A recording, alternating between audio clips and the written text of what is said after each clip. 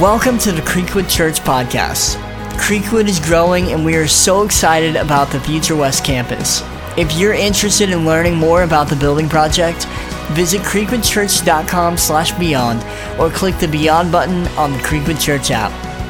We hope this message inspires and encourages your faith.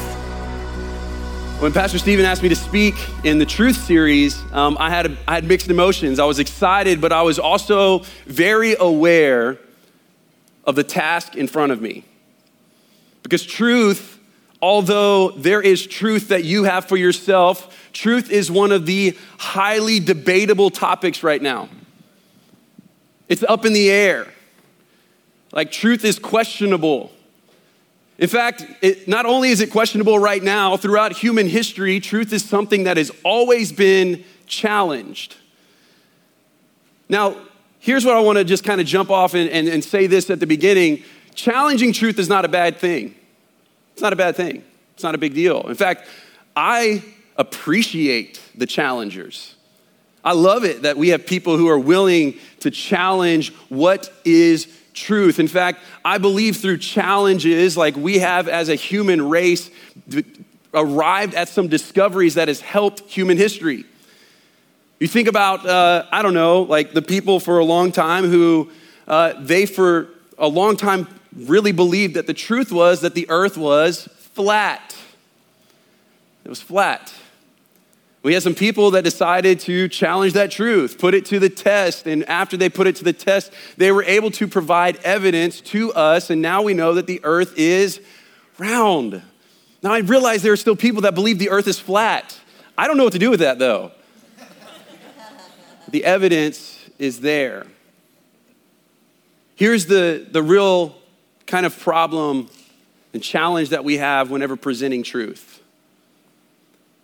For a long time, authority is where we kind of looked for truth, especially like as kids, as they grow up. They look at adults as authority figures, and whatever they say goes. That's truth, right? But as we get older, we start questioning that. Why? Why do I have to do that? It's time to go to bed. Why? Put your phone up. Why? You can't go out on Friday night. Why? They start challenging that truth. What they're really wanting is evidence as to why that truth is really truth. Authority will tell you what to do. Here's kind of our big idea for this series. Truth isn't something that you make up. Truth is something you discover. Something you discover. Now let's kind of bring this into our space today when it comes to faith. As Christians, what's truth to us? Where does our truth come from? And more importantly, how do we know that it is actually truth? See, for Christians, I think most of us would say that the Bible, that this is truth. This is what we hold dear. This is what we trust. This is what we live by. This is what we try to apply. How do we know that this, in fact, is truth, though? Because the Bible makes a lot of claims about itself. The Bible says a lot of things about what it actually is. We have it recorded in this Bible. Jesus even starts speaking of it. One of my favorite things, one of my favorite passages is from John chapter 8. It's our main passage that we're using for this series. And Jesus is having this conversation, and he starts talking about the truth. And there's some confusion. But here's what he says. Starting in verse 31, it says, "So Jesus said to the Jews who had believed him." Now, here's what's interesting. The Bible says that the people he's talking to had what? Believed him. They were on the same page, so they thought. And Jesus says this, "If you abide in my word, you are truly my disciples. And you will know the what? The truth. And the what? The truth will set you free." But they answered him, "We're offspring of Abraham, and we've never been enslaved to anyone. How is it that you say you will become free?" And they started this conversation. There was a misunderstanding. They thought they were talking about a physical slavery. They're like, Jesus, we're not enslaved to anyone, which is interesting because the nation of Israel, these Jews, had a history of being enslaved, physically speaking. But Jesus wasn't talking about a physical freedom. He was talking about spiritual freedom. It's the same conversation that he has later on in John with Caesar when he's brought to Caesar. And Jesus and Caesar are having this conversation. And Caesar's like, hey, aren't you a king? And Jesus is like, do you say that I'm a king? And he's like, well, aren't you here to establish a kingdom? And Jesus goes on to say, well, listen, if my kingdom was here, my followers wouldn't have let me be turned over to you. I'm here to establish something different. I'm here to give witness to the truth. And Caesar asked a really important question. What is truth? What is truth? I think it's a fair question. I think it's a question that even Christians will struggle with. Non-believers really will struggle with. What is truth? And so today, here's where I want to go with this. If this is truth, how do we know that this is truth? Because here's my experience, maybe this is yours. At a young age, I grew up in church. I went to kids' church. I heard Bible stories, and I had adults tell me, hey, this is the Bible. This is God's word. This is something you can trust and live by, and everything in it is true. And I believed them. Then I grew up. And I was confronted with questions that I couldn't answer. I was given perspectives I had never considered. I started hearing things like, hey, don't you know that there are many different changes that are in the Bible? Hey, don't you know that there are a ton of manuscripts floating around that we have from long ago that have differences in them? Don't you know that the Bible has been translated so many times, and since it's been translated, it's been watered down, the message has been changed, it's unreliable now. Don't you know that the Bible was written by men, that it's old? The Bible's unreliable. Questions that I couldn't answer. And with all of this, how is it we can trust the Bible? And more importantly, how can we trust that the Bible is God's inspired word? Because if this isn't God's word, there's a lot at stake. Not just eternity, but even this life. Purpose, freedom, meaning. But if this is true, if this is God's word, man, then we can't read it enough. We can't live by it enough. We can't apply it enough. We can't cherish it enough. Because this isn't something that just helps you arrive at an opinion, but this is something that will transform your life. So today, I want to do my best to try and present to you some evidence as to why Christians can trust that the Bible is God's word, that this is truth, that we can trust it and build our lives on it. But before we jump into some evidence, let me start by saying this. There's one little bitty little key that if you can't believe, the rest of the evidence doesn't matter. It's kind of a big deal. This one little thing is that there was a man who walked this earth named Jesus. He died. 3 days later, he was resurrected, proving he was the Son of God and that everything he said was true. Now listen, if you can't believe that, the rest of the evidence isn't going to matter to you, right? Because that's kind of like the basis for Christianity. But the rest of the stuff, I think we can go through historically, literary, we can go through all of these things and we can kind of show the evidence for the Bible. So let's jump in today. The first thing that is really interesting is what the Bible says about itself. The Bible claims a lot of things about itself. The Bible talks about its authority, talks about its divine nature, talks about where it comes from. In 2 Peter chapter 1, verses 20 through 21, this is what it says. It says, knowing first of all that no prophecy of Scripture comes from someone's own interpretation. For no prophecy was ever produced by the will of men. But men spoke from God as they were carried along by the Holy Spirit. This is where we get that the Bible was the inspired word of God. The Bible says that it is the inspired word of God. 2 Timothy 3:16 through 17. This is one of my favorite passages of scripture right here about the Bible. It says that all scripture is breathed out by God. How much of scripture? All scripture is breathed out by God, and it's profitable for teaching, for reproof, for correction, for training in righteousness, that the man of God may be complete and equipped for every good work. The point is, the Bible claims to be a big deal, but that doesn't prove anything. Growing up in English class, my teacher would tell me all the time, you cannot use the word to define the word that you're trying to define. What does studious mean, Matt? Studious. To be studious, of course. No, you can't do that. The Bible, although it says and claims to be divine and it claims to be authoritative, that doesn't mean a whole lot. But it does for the believers who believe it. It claims to be. The first proof that I have for you, the first evidence that I want to present to you is the consistent message over time. Consistent message over time. Here's some things I think you need to know about your Bible. This is not one book. This is a collection of books, 66 in fact, 39 Old Testament, 27 New Testament.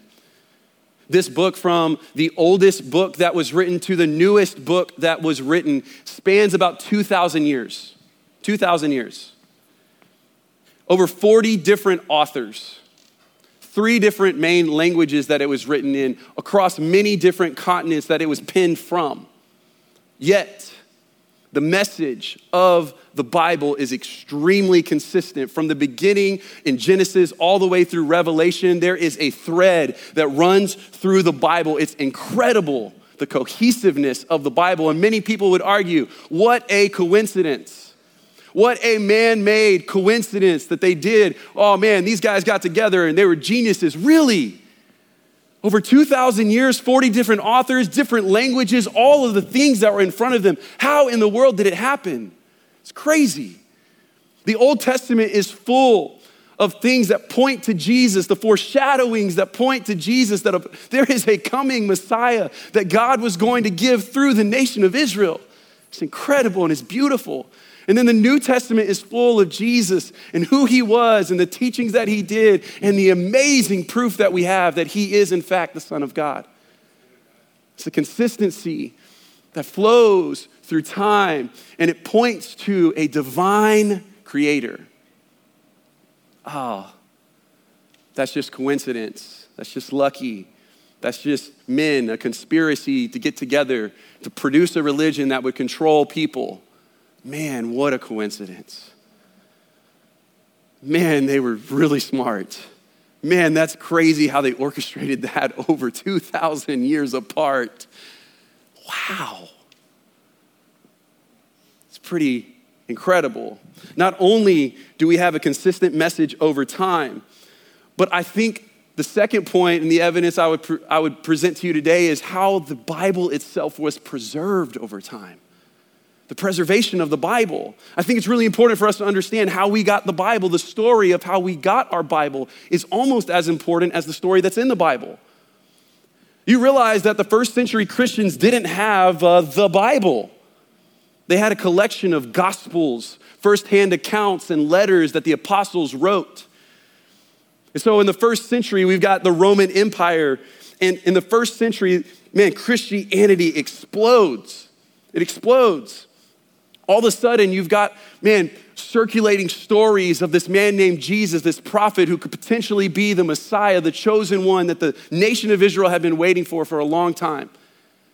Not only do you have that, but this guy died and he rose again, and there are witnesses of it, and they find out that there were people who were there who saw him, and they wrote down firsthand accounts. And so you could imagine in the first century, in small little towns like Mansfield, Texas, what it would be like to get your hands on a copy of the account of Matthew.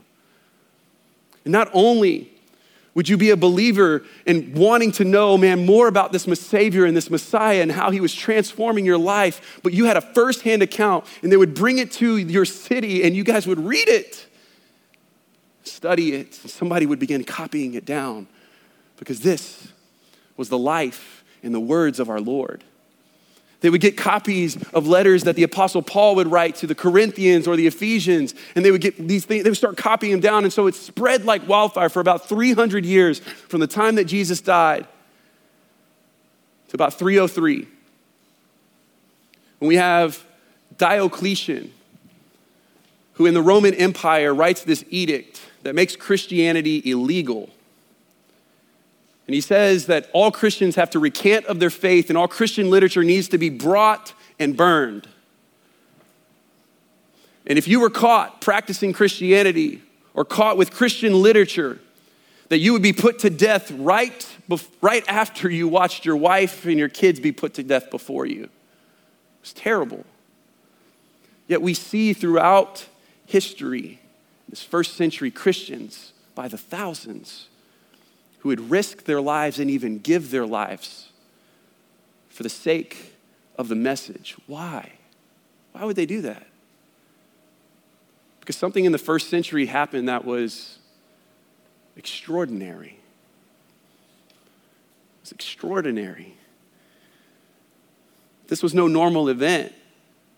That this Jesus was no normal person. He was no normal man or prophet or someone who claimed to be the Messiah that many had before him. But this man was the Son of God. And these accounts were of his life. And these inspired letters of the apostles must be preserved because this wasn't just words man had penned. This was the Word of God. It's the Word of God. Fast forward to 324, where we get Constantine the Great in the Roman Empire, and he cancels this edict. It was a great day. Christianity becomes the main religion of the Roman Empire, and now we have scholars who are able to work, assemble, begin to transcribe the works of God, and we finally, for the first time, around the late 300s, have an official canon, or what we know of as today as the Bible. Now, these ancient manuscripts that the early Christians preserved, protected, and died for are where our English Bible comes from. But here's a question: how can we trust these ancient manuscripts? How can we do that? Well, did you know that there's a lot of ancient manuscripts, not just in the Christian world, but in the secular world, that we consider reliable, that we get a lot of our Roman history, a lot of our first century history from? And guess what? The process that they use to transcribe this information is the same process used that the early Christians used to transcribe the Bible. So here's my question. If we can't trust the manuscripts that we found of the Bible, how can we trust any ancient manuscript that we have from the first century? Let's talk about some of these ancient manuscripts, just comparison in numbers. Here's some ancient manuscripts that we have from the ancient world. Anybody ever heard of Caesar? Right, Caesar? Okay, emperor, a book called Caesar's Lives. We have 10 copies of the ancient manuscripts of Caesar. Those are considered reliable, 10. Anybody ever heard of a guy named Plato? Okay, kind of a big deal. We have 7 copies of Plato's manuscripts that are considered reliable, okay? Any history majors in here? We got this guy named Tacitus, right? You ever heard of Tacitus? Okay, pretty big deal. Tacitus is where we get the primary source of Roman history. We have 20 copies of his manuscripts that are considered reliable, okay? What about the New Testament? New Testament, how many do we have of those? We have 24,633 manuscripts of the New Testament so far that we can compare, that we can look at. Now, here's the thing. Is that just a coincidence? Am I just inflating numbers here? Well, let's look at the second most that we have from the ancient world that is considered reliable. It's Homer's The Iliad. We have 634 copies or manuscripts of Homer's The Iliad that is considered reliable. We have 24,000 so far that has been found of the New Testament that we can go back and we can compare and we can look at and show that this is consistent over time. Over and over, history will prove that these are inspired works. But what about the changes? Because I've heard, Matt, there's changes. here's the bad news. There are changes. Thousands of them. So how can we trust the reliability of the Bible if there are thousands of changes? Well, let's talk about some of these changes.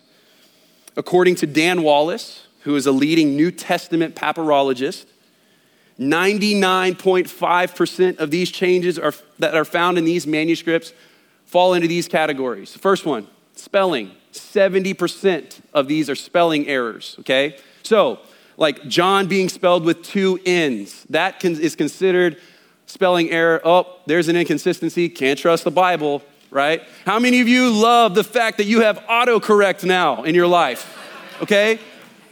For you older ones, spelling check in Microsoft Word, right? You're like, come on. Most of the ancient world was illiterate. The fact that they even were able to copy and create, man, was incredible. Of course there's going to be some human error. Spelling error, 70% of them. The rest of them fall into things that are not translatable from the Greek or the Hebrew into English. Most of them have to do with the particle the. Greek is a really interesting, complicated language.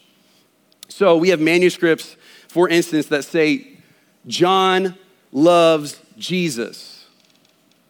We found some other manuscripts that say, the John loves Jesus. Oh, can't trust the Bible. It's different. My point is, these changes don't affect the message.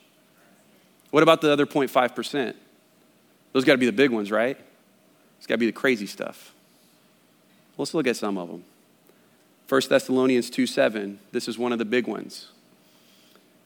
We have a manuscript that says this, but we were gentle among you, like a nursing mother taking care of her own children. We found another manuscript that says this, but we were like infants among you, like a nursing mother taking care of her own children. Well, which one is it? Gentle or infants? You know the difference between gentle and infants in the Greek? It's one letter. Napier versus Appier. Which one is it? I don't know. Can't trust the Bible. Doesn't change the message. Mark chapter 9, verse 29, this is one of the biggest discrepancies we have. And he said to them, this kind cannot be driven out by anything but prayer. We found an older manuscript that says, this kind cannot be driven out by anything but prayer and fasting. But here's the deal. Most of that is footnoted in your Bible. Look at the bottom of the page. It'll say, and some say, and fasting. Are there differences? Absolutely. But the point is, these differences do not change anything significant. What about the one where, like, Jesus is married? We've all heard that from the Da Vinci Code, right? Jesus was married. Where's that one? Doesn't exist. What about the one where, like, Jesus faked his death? He put a doppelganger up on the cross. 3 days later, he's like, surprise! What about that one? Doesn't exist. Over and over, we can see the preservation of the Bible was done with incredible accuracy. Hasn't changed the message. Not only was it preserved, but it's been proven historically accurate. Here's what's really interesting. In the Old Testament, we have over 360 messianic prophecies that were fulfilled in the New Testament. Not just the New Testament, but we have secular writings that will confirm those things. Here's one of them. This is awesome. This is 1,000 years before Jesus. In Psalms chapter 22, David writes this. They have pierced my hands and feet. I can count all of my bones. They stare and gloat over me. They divide my garments among them, and for my clothing they cast lots. David writes about Jesus being crucified 1,000 years before Jesus is there. What's crazy is Psalms 22 is almost a direct parallel and quotation of Matthew chapter 27, verse 35, 1,000 years before it. The other fascinating thing is that David speaks of crucifixion 300 years before it would even arrive in human history. Coincidence? Here's another one. Isaiah chapter 53, one of the most beautiful and astonishing passages about the prediction of Jesus. 700 years it was written before Jesus. It says this, but he was pierced for our transgressions. He was crushed for our iniquities. Upon him was the chastisement that brought us peace, and his wounds, by his wounds we were healed. 360 messianic prophecies that you can see in the Bible are fulfilled in the New Testament. Crazy things that you can't control, like where Jesus was born, how he would die, some of the details that follow his death and his resurrection. How in the world did they know that? Not only do we have the Bible proving some things about the Bible, but we have the Bible even proving some things about history. Here's another really cool thing. We found some writings of Josephus, another ancient writer.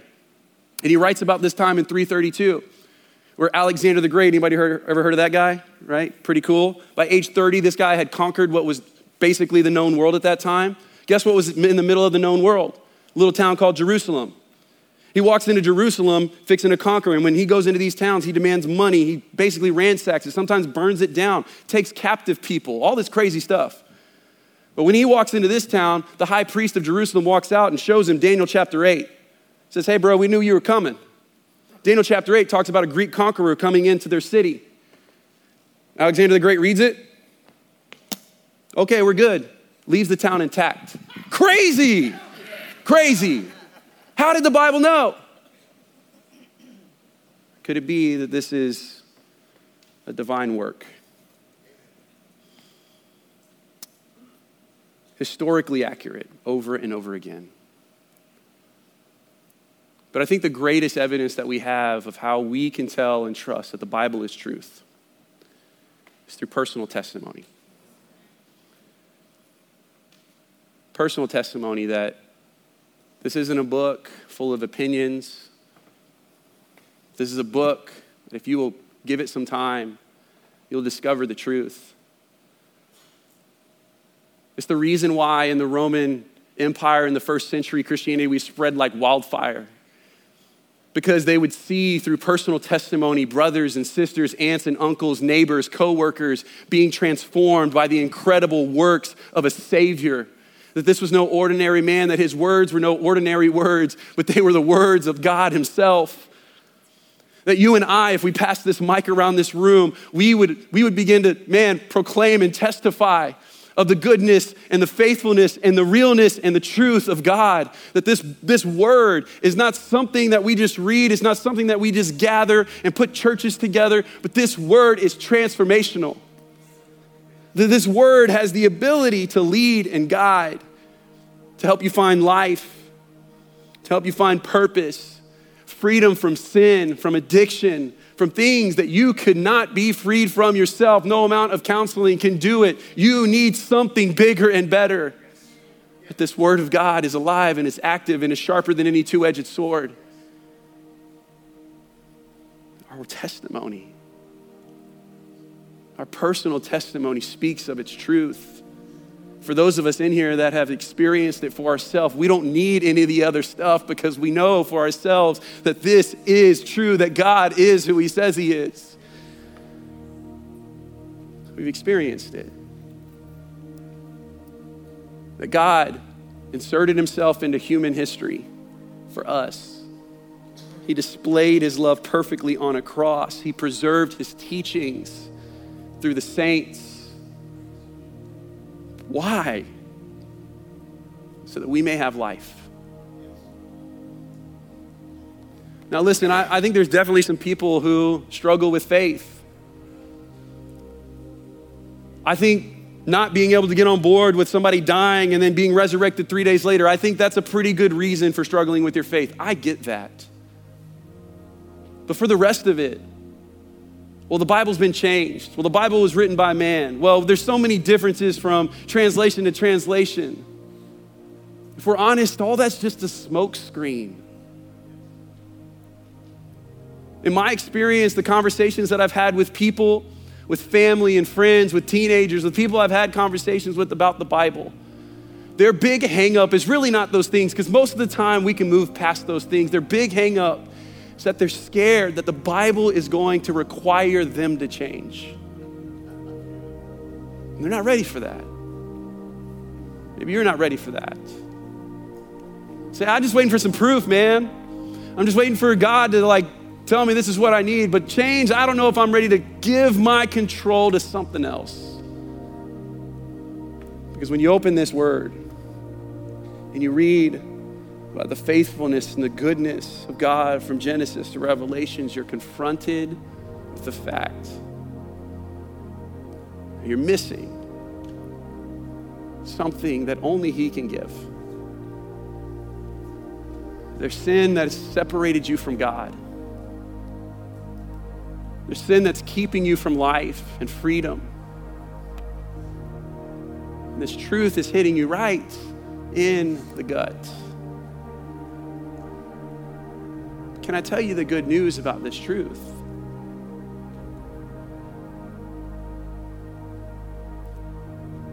God is not forcing it on you.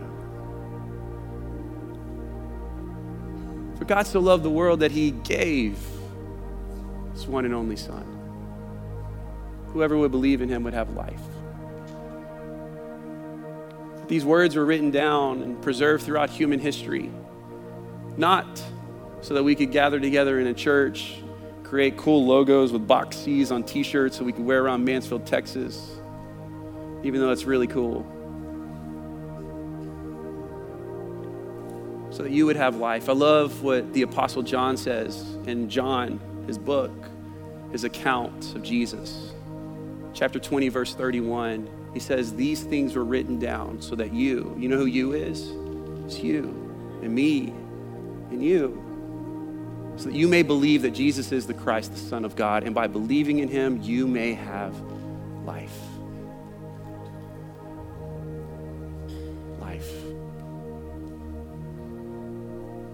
Truth is a really, really tough thing to wrap your mind around. For the most part, we want the evidence. Well, how we know it's truth. Truth isn't something that you make up. Truth is something that you discover. Maybe today, what God is trying to help you get to is discovering the truth of who He is and how much He loves you. Maybe today's your day. Would you bow your heads with me today? If you're here today and you've never for yourself discovered the truth of the words of the Bible, the real person of Jesus, what He did for us on the cross and the way that He made so that you and I could get rid of the sin, the thing that separates us from God, and be made right before a creator and holy God. If you've never done that, and you say, today is my day, every head bowed and every eye closed, man, would you just raise your hand where you're at? I want to pray for you. I see you. I see you. Thank you. Thank you. Right where you're at, if you raise your hand, I want to encourage you. Just begin to talk to God. God, would you come into my life? Forgive me of my sins. Would your Holy Spirit help me believe, help me understand the truth of your words? For the rest of us, may we get so hungry for the truth and the words that God left us. Let's pray together. God, thank you so much. Heavenly Father, thank you so much for the truth, for the Bible, for this word that you left us, this story that you left us throughout history of the great links, the great love, the scandalous grace, man, that you went through to show us that you're real and what life really looks like. God, I pray for Christians in this room, God, that we would leave this place with a confidence, Lord, that this word is good, this word is true, this word is trustworthy, so much so, God, that we would read it, God, that we would live it, that we would apply it, and because of it, we would be transformed by it. Thank you for this word. We love you, Jesus. In your name we pray, and everybody said, amen. Amen. Thanks for listening. If you like the content of this podcast, you're going to love our YouTube channel. Subscribe at youtube.com/Creekwood Church for video messages and full services uploaded weekly.